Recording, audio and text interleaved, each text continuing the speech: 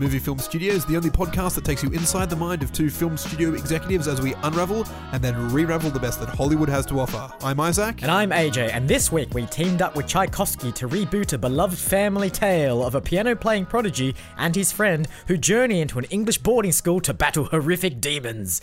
But before we get into something new, it's time for something old as we check in on our last feature in Box Office Report. Now, last episode, we released the drama, like the horror... Historical murder drama, thriller? Yes. Eine kleine Nachtmord. Which means a little bit of night murder. A little bit of night murder, which was about Mozart, wasn't it? Yes. We cast Mozart as a perfume-style serial killer. Yeah. How did that go? Box office sensation. Yes. In a way where no one expected this. Yep. But some unread journals showed up. Uh-oh. And suddenly you have like the Smithsonian and the Vienna museums started actually testing the musical, actual musical instruments. Now, Mozart's instruments, like they tested the ivory. Yeah. They were ivory, and of course, obviously, yep. it's sad for the death of the elephants that were made. Yes. Beethoven's piano, on the other hand, had some not definitively human remains, but unidentified remains. Really? Yeah. Tchaikovsky's magic flute. Also, Are you kidding me? This is definitely human material. Not sure where it came from. Yep. Suddenly, it's become clear that a lot of these historical composers may or may not have been serial killers. Are you kidding me? And people are accusing of us of spreading fake news because we may be trying to make sequels to this. Yeah. And, these historical... there is no such thing as Tchaikovsky's actual magic flute. There is no such thing as the Vienna Museum for Mozart's pianos. Yep. But, there's news articles out there. I can direct you to the websites of, where these definitely real articles are. And they're definitely not... mass media hysteria trying to drum up... So you're kidding? Funds for our sequels. So this is like the first time that Hollywood has produced a film with elements of truth in it. I mean, supposed truth. We'll find out whether, it was all a publicity stunt later on, wink, after people have already bought their tickets. See, you know what I smell in this? You mentioned like documents and manuscripts and this and that. National Treasure 5. Yeah. Yeah, that's our next sequel. Because we already made National Treasure 4? Yeah, we rebooted it. Yeah. It was just called National Treasure. But now we're going to call it National Treasure 5. And it's going to be about chasing down historical documents and manuscripts from famous musicians and composers. I think it's a great idea. All right, on to This Week in Trailers. And first trailer for you today is Green Book, starring Viggo Mortensen and I'm going to get this name wrong. Mahershala Ali, I believe is his name. Yes, that sounds about right. And I apologise for any butchering of that. He, the only thing I know him from as being, he was in House of Cards. I believe he was the owner of like the Ribs joint, which was frequented by the main character in that particular series. Yep. And this film's directed by Peter Farrelly, who you may know as one of the Farrelly brothers. Yeah, I mean, with a title like Green Book and a director like Peter Farrelly, like in the book, the film title doesn't actually tell you anything about the film. Yeah, you would expect something about Mary / Dumb and Dumber style stupid caper. It is possibly as far from that as you can get. Yeah. So still, I mean, tiny elements of comedy, but they're comedy with regards to the characters themselves. But this is mostly a drama about a famous jazz pianist called Don Shirley, who sort of had their prominence in the, I want to say, 20s and 30s, 40s, and who befriends a sort of New York mobster kind of guy. I think he's hired protection as the pianist travels around the south of America playing concerts for the rich white people.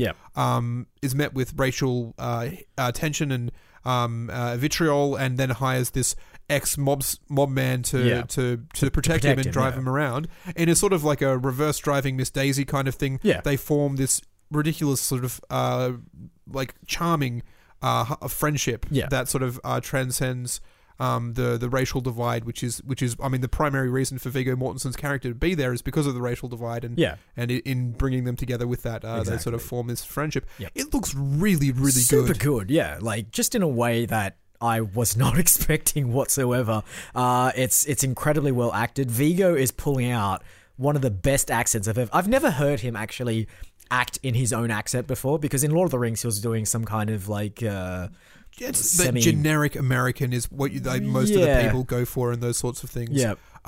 But he's originally he's like Danish. He's maybe? Danish, I think. Yeah. And you hear his interviews. He's very soft spoken and very sort of calm, and has a bit of a Scandinavian accent. In this one, it is full blown New York. Yeah. And he pulls it off like because he's the way that he speaks, and that doesn't fit in with the South, which is where the film is set, is a point of contention between the characters. Yeah. And if they're going to bring it up that it is, his accent is something notable, you have to pull it off really well, and he does. Yeah. It just seems to work. It works really well because there's a nice sort of relationship between the two. Mahershala's character is very...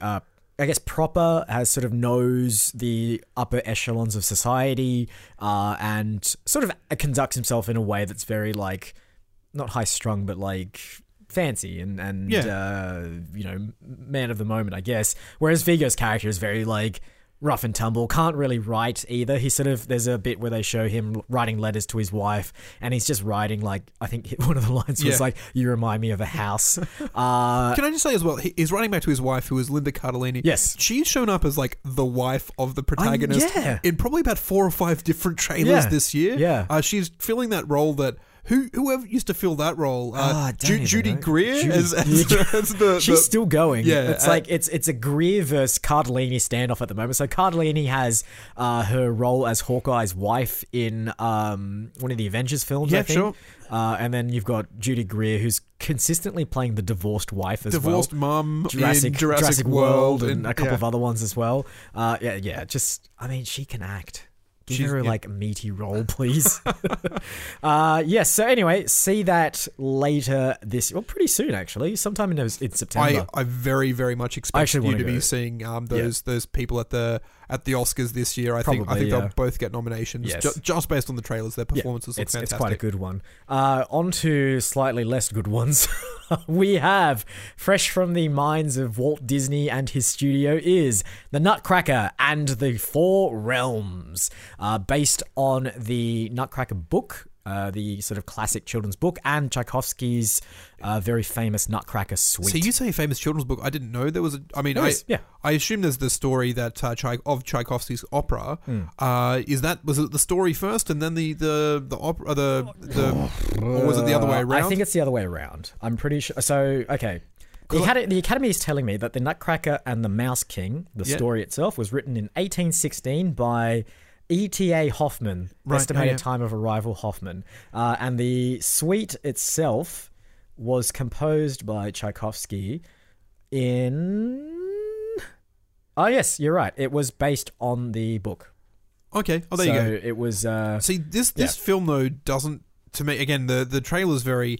doesn't give a lot about the story. It seems like they're telling the story of a woman who was in the ballet, and then how the ballet was actually kind of like telling the story of a real life adventure that this person went on, and now the daughter is going on the same adventure that the mother is, like this, like Christopher Nolan layers upon layers of like inside the mind of the people who created the ballet, and it seems very loosely based on the Tchaikovsky ballet, of the. I would say the same name, but I don't remember the Four Realms. It's just called the Nutcracker. And so this is another one of those Alice in Wonderland style. Yeah. I think that the Maleficent was the other one they were talking about. Beauty and the Beast. But this is just gross CG, bad. I feel as though all they do nowadays is just put people in green morph suits. Like, don't even bother with costumes, because we're just going to CG the costumes on. It's the ultimate goal of Disney to just be able to get an actor's face and then CG the rest of it, because that's the kind of style they seem to go for. It's this. It's exactly what they did for Helena Bonham Carter as the Queen of Hearts. And it's just like we just had her face. That's all we needed. Everything else is fake. This looks very much like those bad Tim Burton Alice in Wonderlands, where it's like, look at this beautiful world of imagination that we created by shooting everyone on a green screen and doing it all in CG. And we couldn't get the rights to Alice in Wonderland. What do we go for? Some other out of Creative Commons or whatever exactly. it is. Some other beloved story. I know that we currently reside in America and we're American movie producers, but as far as I'm aware, the Nutcracker is relatively well known in American circles and sort of with American kids as a Christmas thing. Sure. In our home country of Australia, I have no idea. I've never seen the Nutcracker. I don't know the story at all. So I'm guessing that this film is going to make a ton of money in America when it comes out. Probably not so good around the world, though. Yeah, maybe in Russia. I think it isn't... I feel as though Tchaikovsky... Maybe I'm just conflating the fact that he is Russian with the story being Russian. I believe the basic story is that a Nutcracker, which is also something that... Growing up, I've never had a toy soldier where you put a nut in its mouth and you crack it. Again, it's just a weird, like... So the toy soldier falls in love with a toy ballerina from a jewelry box and they have an unlikely romance. That sounds about I don't know how Disney's going to spin that out into a 2-hour CGI film, but... I don't know how, but you know there's going to be merchandise. With, so Helen Mirren, Keira Knightley... Morgan Freeman's Richard E. Grant. What is he doing there? They're really loading it up. And then the main character, I didn't recognize initially until you realize that she was in a whole bunch of films 5 years ago when she was 12. And I'm like, holy moly, she's this 17-year-old kid who was in the Twilight Saga and Interstellar. Interstellar as well, yeah. Going back to Richard E. Grant, I mean, how does Disney cast these things? Do they go back and look at like his filmography and look at like Withnail and I and think, yes, he is the perfect actor to cast in our like big budget CGI? He's a great actor, don't get me wrong, but like, how does someone like that get cast in a big budget Disney film? How many of those people that we named do you reckon actually had to do an audition? I have no idea. Do you reckon Keira Knightley, Helen Mirren, Morgan Freeman actually had to show up and do table reads to see if they got the part? I'm sure Keira Knightley has some kind of contractual thing because of Pirates and the fact that she wasn't in any of the other sequels, so they probably had to get her back for that. Helen Mirren, Morgan Freeman, I don't know. I have no idea how. They must have just wandered onto the set. Yeah. And, well, I mean, it's green. They probably thought they were on the set for another film. Disney's like, yeah, it's that film. And then they just shot them and just comped them into whatever. I wouldn't be surprised if Disney actually owns a fully high-detailed CG render of Keira Knightley's face, and they can just use it for whatever they want now anyway. I think they're just collecting actors' faces. Anyone that wanders into the studio one day, they don't even have to go into the sets. As soon as they walk through like the big gates of Disneyland, they get facially scanned, and then that's it. Like it's like, who we get? Is that me as an extra in the background of this film? I don't remember. Oh no, I did walk up to the security desk at Disney once, and they must have just put me in their database somewhere. Exactly. All right, and to finish off this week's episode, something with possibly a little bit more quality to it. Slaughterhouse.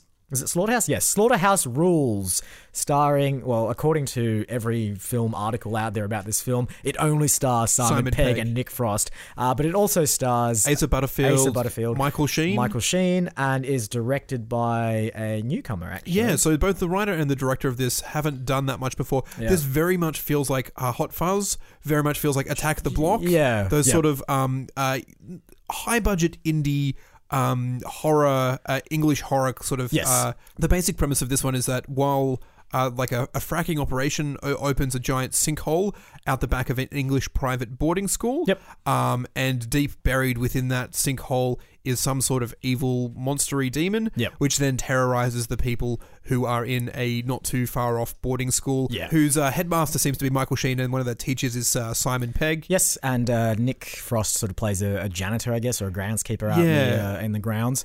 And basically it's about a ragtag bunch of British school kids who go up against this monster / demon. It doesn't really get too deep into what the monster is. I get the sense at some point that Michael Sheen might be a vampire. It's kind of hinting at some points, reprising his role from Twilight, and also from Underworld. I know he played a werewolf in Underworld. That's my bad. Close enough. And there seems to be like these Harry Potter overtones in the school itself. And I'm not sure if that's for comedic value or if it's an actual like a hierarchy of the boarding school itself.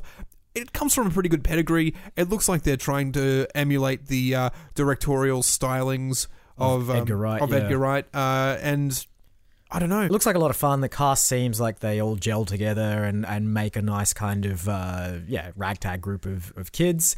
And some really fun gags. The classic kind of like childish screaming at things, and yeah, it could be a lot of fun. A lot of like little witty one-liners as well, where there's a bit where Michael Sheen's character sort of says to the Skoda, referring to like the German car. Yep. Skjoda. I think it's Swedish, isn't it? It could be. I mean, I'm pronouncing it Skjoda and putting like an umlaut over the O, so I kind of felt it's a little bit more foreign than German. They're owned by Volkswagen, so there you go. Yeah, I don't know. Then there's like a monster is attacking them, and he's just sort of saying, "Now make sure you put on your seatbelts, everyone," and then they sort of head off. And I like, you know what, that's kind of fun. I like a good like. It's very British, British kind of thing, yeah. Act inappropriately, even in the face of impeding danger. Yes, exactly. Impending. But, danger can impede as well. So let's just, the jury's out on whether I said that right or not. Good. All right. See that later this year, October. Halloween, actually. It is a Halloween specially kind of one. Yeah. I actually think I like the Halloween special release movies significantly more than the Valentine's Day ones. I do too. There's certain holidays where I'm like, these are good, fun films, and certain holidays where I'm like, this is just sappy what's great? Crap. Because you can put whatever you want on at Halloween. You know what you can put on at both of those times? What? Is Shaun of the Dead, because it's both a romantic comedy and a zombie film. Good point. And that is this week's trailers, I guess. Yeah. But of course, before we can do anything with those, we're going to have to take a little walk over to the green room. Let's go.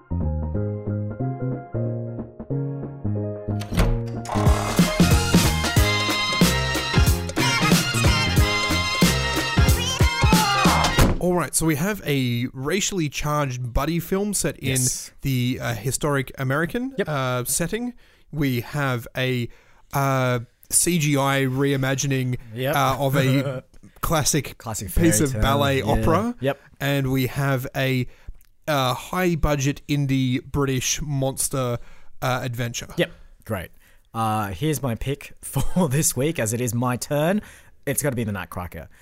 Disney has got the market cornered on adapting old fairy tales and old stories and reimagining them into something whimsical and crazy and CGI ridden. And I feel like that's a market that we really haven't capitalized on before at movie film studios. So even if you look at Snow White and the Huntsman, right? Yes. That's this weird thing where also had Nick Frost in it. Yes. As did Attack the Block. Yes. He's everywhere. He is everywhere.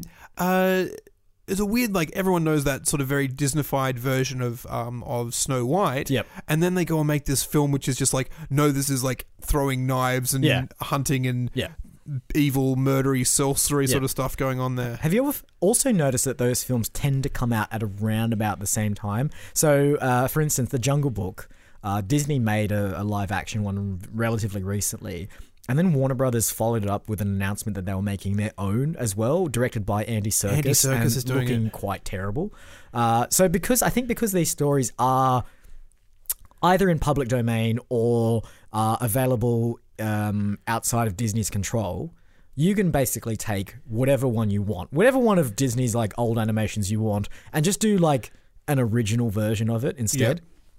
Yep. So, what I also admire with Disney with this one is that you haven't only just taken the Nutcracker. Yes. They've also put in their End the Four Realms, which is they're now we're going to go into this ridiculous fantasy world where we can have these ridiculous cinemascape landscapes and lots of weird creatures and beasts and have wars and fight them and everything like that, which was just that is not the Nutcracker by any stretch of the imagination. It's one of those things where it's even if there's the tiniest hint of a bigger world in the short story or a hint of a big battle or something, they're going to absolutely capitalize on that. So I feel if you take let's see what film, something like Bambi, right? Yes. Now I don't know if Bambi was an original. Yeah, Bambi. I think you may have picked the one original.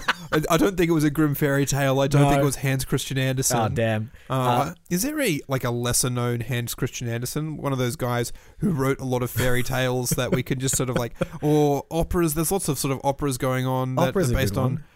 There's got to be something else, right? Is there another old poems, epic poems? I don't know anything about Beowulf. They actually did Beowulf. They did Beowulf, yeah. Gilgamesh, that's another one as well, an epic poem. Oh man. Yeah, what else is out there that we can just take for our own? The only poet I know is T.S. Eliot, and his stuff is far too depressing to do as a big budget CGI. Is there an Edgar Allan Poe film in here? Not the John Cusack like sort of semi-biopic. Yeah. But is it like inside of the world of the Raven? Yeah. Inside of that sort of dark, depthy, like, you know, his macabre sense of... So we could do the Raven, but like it must be like the Raven and the something. Yeah. So we expand the world. So I've read The Raven before. It's been a while, but there's only 2 characters in it. It's the bird and the guy. I mean, I say I've also read. No, I've seen the Simpsons special where they. I think we should. The Simpsons one is like very accurate. I mean, like, it is the poem, right? It's it's pretty much the Raven, nevermore. It is pretty much the poem. Yeah. But yeah, basically, he talks about, I think, the death of his wife Eleanor. Yeah. And then he's sort of haunted by visions of her, which is exacerbated by the cawing of this raven that's sort of somewhere in his chamber. Is there anything else? Like, I mean, the only other one that I know is again a Simpsons reference with the Telltale Heart. Telltale Heart, yeah. I think what we'll do is we create this alternate reality called Nevermore. Yes, and it is like all of that sort of dark, macabre, Edgar Allan Poe inspired world, and this person who's perhaps like learning about Edgar Allan Poe gets sucked into Nevermore. And they have this sort of raven who sits on their shoulder and sort of guides them through this fantastic world, which is just done in green screen. Yeah, but it's super dark as well. Yeah. So it's nothing like Disney's version, which is syrupy and full of like saturated color. No, ours is grim. Yeah. The only saturated color there is sepia tone. Exactly. All right, I like this. I like the name Nevermore as well, and we should also call it like Nevermore Productions. I think so. It actually reminds me a lot of Neil Gaiman, and I think he has a thing called Neverwhere, but we won't get into that. There's also Pottermore as well. Pottermore. So I mean, it's sure, why not? Yeah. I think we can probably get Neil Gaiman on board to help write it, because a lot of his, if you read the Graveyard book and some of his other stuff, it's very Coraline, Poe inspired. Yes. Very dark. I kind of like it. I think he's the perfect person to get on board. Do you think he's quite a sort of renowned resource these days. Do you think we could get Neil Gaiman, or do we need to find all we have to do is pitch him this idea, and he will be there with his skinny jeans and his and I'm assuming like a dark feather quill as well. Yeah, exactly. That's what he writes with at his typewriter. Okay, great. So so we'll get him on board, but we should give him a general kind of overview of what's meant to happen in this. I mean, is it going to be like a trilogy or a collection of films, or do we want to just have one film where something happens in it and then it's resolved? I don't know. I mean, I think we can do that. Like Alice in Wonderland has this sort of like, you know, she goes through, there's an adventure and she gets back to reality. But then later on, Alice, through the looking glass, she's sucked back into this world. Yeah. We were discussing off mic a little bit about the Chronicles of Narnia, which are very much the same thing. Lion, the Witch, and the Wardrobe, they go through, they have their adventure, and they come back. And then sort of a couple of years later, some of those same characters are sucked into the world for another adventure. Nevermore becomes this place, like Narnia. It's like a hub. Where there is adventure to be had. There's at every turn and call, but there's at some point, once the adventure is resolved, those characters are returned back. The real world, never knowing whether Nevermore will come calling again, rat-tat-tatting at the window door or whatever. So why don't we make our central character Poe then? So maybe this is where Poe gets his... I mean, I know you mentioned not going sort of biographical before, but maybe Nevermore is the place where he gets his stories from. I think we don't set Poe as a main character. Okay. This is a modern world character who is reading the works of Poe, going, oh, look at this, you know, the mind, where would he get his ideas? And then we realise as we get drawn into Nevermore, there was this character called Poe who came through there 100 years before and changed the landscape of the world, and we learned that was Edgar Allan Poe. Yeah, so Poe was like a native of Nevermore. Oh, possibly the first human to ever get sucked in there. Yeah, and so you have this sort of like this clash. I like this because it's shades of Jumanji. It's also shades of like that Winnie the Pooh film that's coming out. in a few weeks' time. I think Winnie the Pooh film very much goes, oh, Christopher Robinson, 1,000 Acre Woods. But what's more interesting is like animated teddy bears running through the streets of London. I don't think we go the other way. No. I think actually, again, the word never's probably getting there. It feels a little bit never-ending story. It also feels like that. It also feels like Hook. In the third Neverending Story, I'm pretty sure all the rock monsters come into the real world and may also have been on Halloween, and so everyone thinks that they're costumes. Maybe we don't go there quite so early with this, the first installment. All right, so... okay. All right, so we're going grim. I mean, as grim as the Reaper. It is so grim. It is so dark. All right, so let's outline what's going to happen in this first story. So we start with a reader. They're reading the collected works of Edgar Allan Poe. Exactly. Something happens and they get sucked into this world of Nevermore. Yeah. Once they're in there, though, they need to meet. Like, this is the classic stories that they always meet.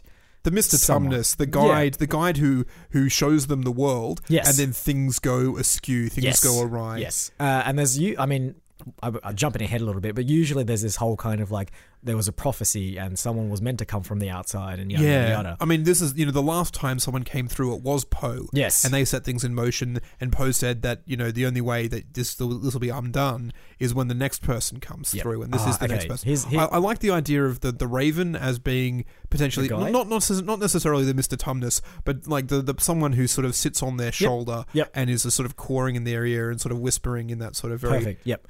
Okay, here's the plot then. I've got a plot for you. So what if the world of Nevermore was ruined for generations after Poe came in there and stole the stories? Right. Great. And sort of released them back in the real world. And so since then, since the evil, dastardly Poe came through, the world of Nevermore has been nothing but grim, dark, deathly. Always winter and never Christmas. Exactly. So Poe, by going there and like taking the stories for himself, cursed Nevermore into eternal blackness. Yeah. So I mean, like the Raven was never. It used to be a canary, but after the curse came through, it became the most God-fearing, evil bird you can think of, which is the Raven, and that's so everything turned into post. Maybe Poe was like an old wizard or something like that, and I was actually thinking. I'm fairly sure Edgar Allan Poe's like the original emo. Yeah, maybe Nevermore had like no depression, no sadness ever. He came in, the first ever like depressed, sad person ever, and just cursed the world. Yeah. And from that point forward, it's been nothing but black, nothing but fringes over people's eyes, and nothing but dark eyeliner. Yeah, exactly. All right, so and now our new kid, our new reader, should they be? Maybe they're also like emo and depressed as well, and that's why they're reading Poe, because it's like and the world doesn't understand me. Exactly. Like I mean, I wish I was in this world of like Edgar Allan Poe. The book just says, "Come on in." And then they get sucked into Nevermore, and then the Raven like talks to this person and says, "Things weren't always like this." Caca. So I mean, if that's the case, then how does the protagonist sort of overcome that? Because we want to set Nevermore up as a place that you can revisit. Yes. So I'm not sure that they can ever like really truly cure that place of being this sort of depressed wasteland filled of brambly thickets of black thorny vines and cracked desert scapes of dried mud or whatever the kind of images you get from those Poe books are. Okay. This is an interesting one. So what if it's about like trying to reestablish a balance? So not trying to get it back to... So maybe the world of Nevermore was always kind of on a curse anyway. So it either was too happy or too... Yes. Maybe that's the thing. Maybe they blame Edgar Allan Poe for doing it, but he was actually trying to establish a balance because it was a bit more sort of like Wizard of Oz sickly sweet. Exactly. And he's trying to go, no, we need to normalize this because this is not acceptable behavior. And he's tilted the scale in the opposite direction. Way too far in the opposite direction. So maybe our new reader has to be convinced that the world needs to be balanced, and in turn will balance their own emotions as well. It's weird this is the first time we bring up Oz, because as a story where a protagonist goes into an alternate reality, do all of these alternate realities exist within and of themselves? Is there an Oz? Is there a Narnia? Is there a Nevermore? And there's this tenuous balance between all of these. So when one of them's up, the other one's down, and there's this sort of like link between them all? Or can we not get the intellectual rights for all of those different places? Well, I was going to say, you know what we can get the intellectual rights for? Like the works of H.P. Lovecraft. That's true. Like, why don't we just jam that in there as well? I think maybe we'll introduce H.P. Lovecraft in one of the like part 2s of this sort of story. It's a post-credit sequence. Yeah. Where you just see the tentacle of Cthulhu, just like creep out from the side of it, or just poke its head out of the ocean or something, and then like we've established that Nevermore also exists in the same universe as the crazy creations of H.P. Lovecraft. Yeah. Okay, but we still need to sort out what this story is going to be about. Okay, so sense of rebalancing it. The Raven is all about, like, we need to rebalance it back to where it was, and you are now our only hope. You're the first person to enter Nevermore in 250 years. I don't know how long Edgar Allan Poe's been dead for, but like, I'm going to assume quite a while at this point. And it's only you. Like, you are the one that are most like Poe, and that's why you've been brought into Nevermore. I think we can introduce ideas of writing as well, and the imagination. Yes. And using the power of words and poetry and descripting to affect change within the world. Yep. Kind of in the way that I don't actually remember specifically what books they are, where, you know, you get sucked in. There's a John Candy film where he's a screenwriter for a soap opera, and he gets sucked into the world, and he has to type his way out of it in this sort of way. Adaptation was one of those as well. Sure. I want to think Page Master. Possibly. That goes animated as well. Like, it's a kid that falls into a book in a library, and then it goes from live action to animated. Yeah, so in that sort of way, they're using the poetry and prose to influence the world around them to their own effect. And then, I mean, we don't really need the story so much. You look at Alice in Wonderland, it's a series of short little encounters between weird and random characters. Yep. We have, you know, some sort of Cheshire Cat style character. Yep. We have some sort of Queen of Hearts style character. Yep. And they're all sort of macabre, and, you know, one's got a goat's head. I don't know anything about the works of Edgar Allan Poe, but I feel as though that's sort of like... Does not matter. Yeah. Like, we just need to jam in enough references in there to, like, get people across the line in terms of it being an Edgar Allan Poe story. But here's what I think we should do, right? So if the magic of this world comes from writing, so our protagonist needs to be like an aspiring writer as well. Exactly. Yeah. And all they've been writing is like their emotional thoughts in their diary, right? Yeah. They come into this world with their diary, and everything they write in there sort of comes to life in Nevermore. Yes. So this person actually has to face their literal emotions. Exactly. Like, that's the confrontation that they have to fight off with at the end. But the end journey is trying to find the exact, like, paragraph or the phrase that they need to write in order to set things correct, because they don't have the power in them to come up with that sentence or paragraph in their own way. They need to journey to, like, the center of Nevermore to find the sacred scroll with the one paragraph to rule them all. Exactly. One paragraph to bind them. That's how we should do it. And the best thing about this as well, because all the magic is done just by writing in a book, we don't have to spend all that money on, like, complex VFX. I disagree. No? I think the entire thing is overly complicated VFX. Just these landscapes which are but rendered in soft focus. And I'm like, why are you doing it in soft focus? Like, you can do it in infinite focus. It's a CG render. But everything is just stupidly expensive for no reason. All right, can we also do, because I liked, I saw one of the latest Avenger film, and I haven't seen Doctor Strange before, but I really like the way that they have that, like, sparkler fireworks style of magic. Can we also do something like that for when they're writing? Yes, I like that. The other thing that I really want to bring in, you remember the Spike Jonze Where the Wild Things Are? Yes. I like those sort of creaturey kind of, like, things as well. But we can't do puppets like they did. It has to full-blown CG. Full-blown CG that looks so real that you think they're puppets. That's how much money we're going to spend really? on it. So you're actually going for, like, a realistic look. We're going to spend so much money that it just would have been cheaper if you made them as puppets. But, like, no, we deliberately went CG, and we spent more money than it would have cost if we'd done it practically to make it look like practical. You know what's effects. good about this too? We only need one live action actor. Yeah. So this is how we can save our money. We only hire an actor, and they're going to be young too, so we don't have to pay them that much. I think it's a female character as well. Yep, perfect. Like it's got a hark to that Alice in Wonderland, to that then let's Dorothy Gale. Yep. Let's just cast Mackenzie Foy, who plays the princess in the Nutcracker film, or whoever she is, the main character. I think it's like casting Mia Wasikowska or whatever. Yeah. Like, you can't just rip them from one film into the other. Yeah, because we've never done that one before. We've got to pick someone who was like a child actress, and who is now sort of on that sort of like 17 to 19 age range. What's the one from Super 8? Ellie Fanning, yeah. That's a really good casting. I like that one. Because I think she's around about 19 or so now. Sure. There was also Chloe Grace Moretz. We put her in a film recently. I don't remember exactly what that was. I think Ellie Fanning's actually pretty good casting for this one. Great. She's our...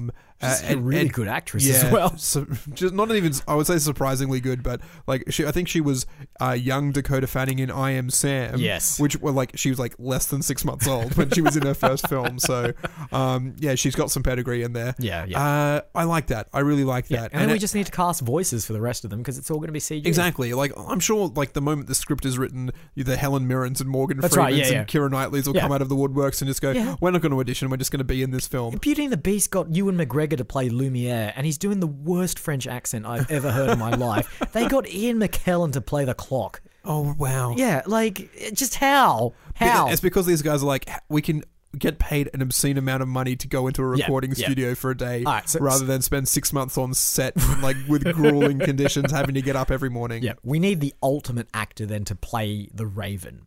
So the actor that like would be you just would not suspect would be in that film, because they usually are of a I'm thinking like Jack Nicholson, because he's like the actor that would never ever be in a Disney film. Yet all these other actors that you think would never be in a Disney film tend to be in Disney films. So I really think Jack Nicholson is the guy, is the Raven. I think there's only one other character I think we should cast, and that is probably Edgar Allan Poe.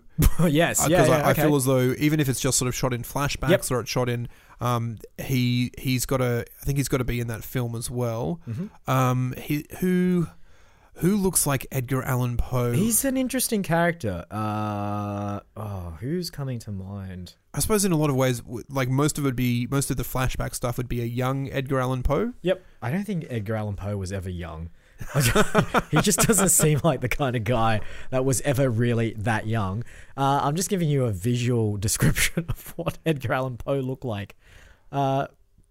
Who does that look like? Sunken eyes and a dark mustache. Yeah. Well, the mustache is easy. We can CGI on that onto some actor. Actually looks like a little bit like Anthony Hopkins, but Anthony Hopkins is way too old. Doesn't matter. Does not matter. I think I think we've spent so much of our CG budget on these animals that we can't afford to. Yeah, someone a bit younger. Anthony Hopkins. Eddie Redmayne's way too sharp-faced. This is a bit of a doughy-faced boy, this one. That's all right. We just say, Eddie Redmayne's kind of a method actor, right? Jack Black just played R.L. Stine. We can't have him playing another horror author. Yeah, no, we can't. Who else does he look like? Tom Hanks? Again, Tom Hanks is way too old. I think you kind of forget that. Yeah, he's white-haired Tom Hanks, even though most of the characters that he plays. Who's in that mid-range there? That looks like Edgar Allan Poe. I just think anyone at this point, and any actor that you can name to get us out of the hole here of not being able to name actors. Ewan McGregor. I think that's not a bad idea. Ewan McGregor as Edgar Allan Poe. Yep. And then we have Ellie Fanning as our reader, writer, emo. And then all the most famous actors you've ever heard of coming out to do voice work. Yeah. Jack Nicholson as the Raven. Meryl Streep. Anyone who's won multiple Oscars. Meryl Streep needs to voice multiple characters. I think Tom Hanks is probably in there as a voice as well. He absolutely is. We also need to get Chadwick Boseman in there because he's super Sam famous Rockwell's right now. in there as well. Yep, absolutely. No, yeah. Actually, Chadwick Boseman's in a Disney film, so he can't be in it. That's fine. I'm sure we can get as many people. We'll get Viggo and Vigo for sure. Yeah, Vigo with his New Yorkie accent. Yeah, Mahershala Ali. Put him in there. Before they're so hot commodities from their Oscar wins on Green Book. So can we also give them the same relationship in our film as well? Definitely. Just a little bit of I can imagine like an old school jazz pianist in this sort of Edgar Allan Poe world where the piano's slightly out of tune and it sounds a bit... here it is. The pianist, and then the piano is actually Vigo. Oh, he is the piano. So, he's like a cursed man who's been turned into a piano and he's been cursed to have. Yes, that famous Edgar Allan Poe story about the cursed piano. It's 100% a story. All right. I think the last thing that we need to come up with, because it's not just the name for this film, which we do need to come up with, but also a name for like the series, the Chronicles of Nevermore. Which I mean, it just sounds a bit too much like the Chronicles of Narnia. We need another word for Chronicles, like the collected stories, the tales of... Omnibus is like a collection of stories. Yeah. Is there a collection of... Is it the Nevermore Omnibus? I like that. Yeah. That's great, because you know what's good about it? Omnibus does not roll off the tongue at all. And it's just like the kind of devilish trickery that Edgar Allan Poe would be absolutely renowned for. So the Nevermore Omnibus. Yeah. Part 1. Quoth the Raven. Quoth? Quoth the Raven. Quoth. I say quoth. I thought it was quoth. Quoth the Raven, Nevermore. Nevermore. All right, yeah, great. So the Nevermore Omnibus, Part 1, quoth the Raven. Sure. Great. Coming soon. Tomorrow. So, right. I think that's a wrap. I think so. Housekeeping, as per usual, we are online at moviefilmstudios.net, where you can find all of our previous episodes, our bios, and of course, Mafuzawadada, our database of films that we've created on this podcast. Search Facebook for Movie Film Studios and join the community where we post clues as to the trailers that we've watched in upcoming episodes. This one... Green Book, easy enough. Slaughterhouse Rules spelt with a Z on the end to make it extra sort of like teen angsty. Yep. Nutcracker will be in there. I'm sure there's an emoji for a Nutcracker. I'm sure because Americans love them. Yeah, I don't know why. We are, of course, on iTunes, Spotify, Podbean, and any other place that you get fine podcasts from. And if you happen to get bad podcasts from a place, we're probably on there too. Yeah. So go for it. And I think that's it. All that remains is to thank you again for listening this week. I've been Isaac. And I've been AJ. Roll credits. Watch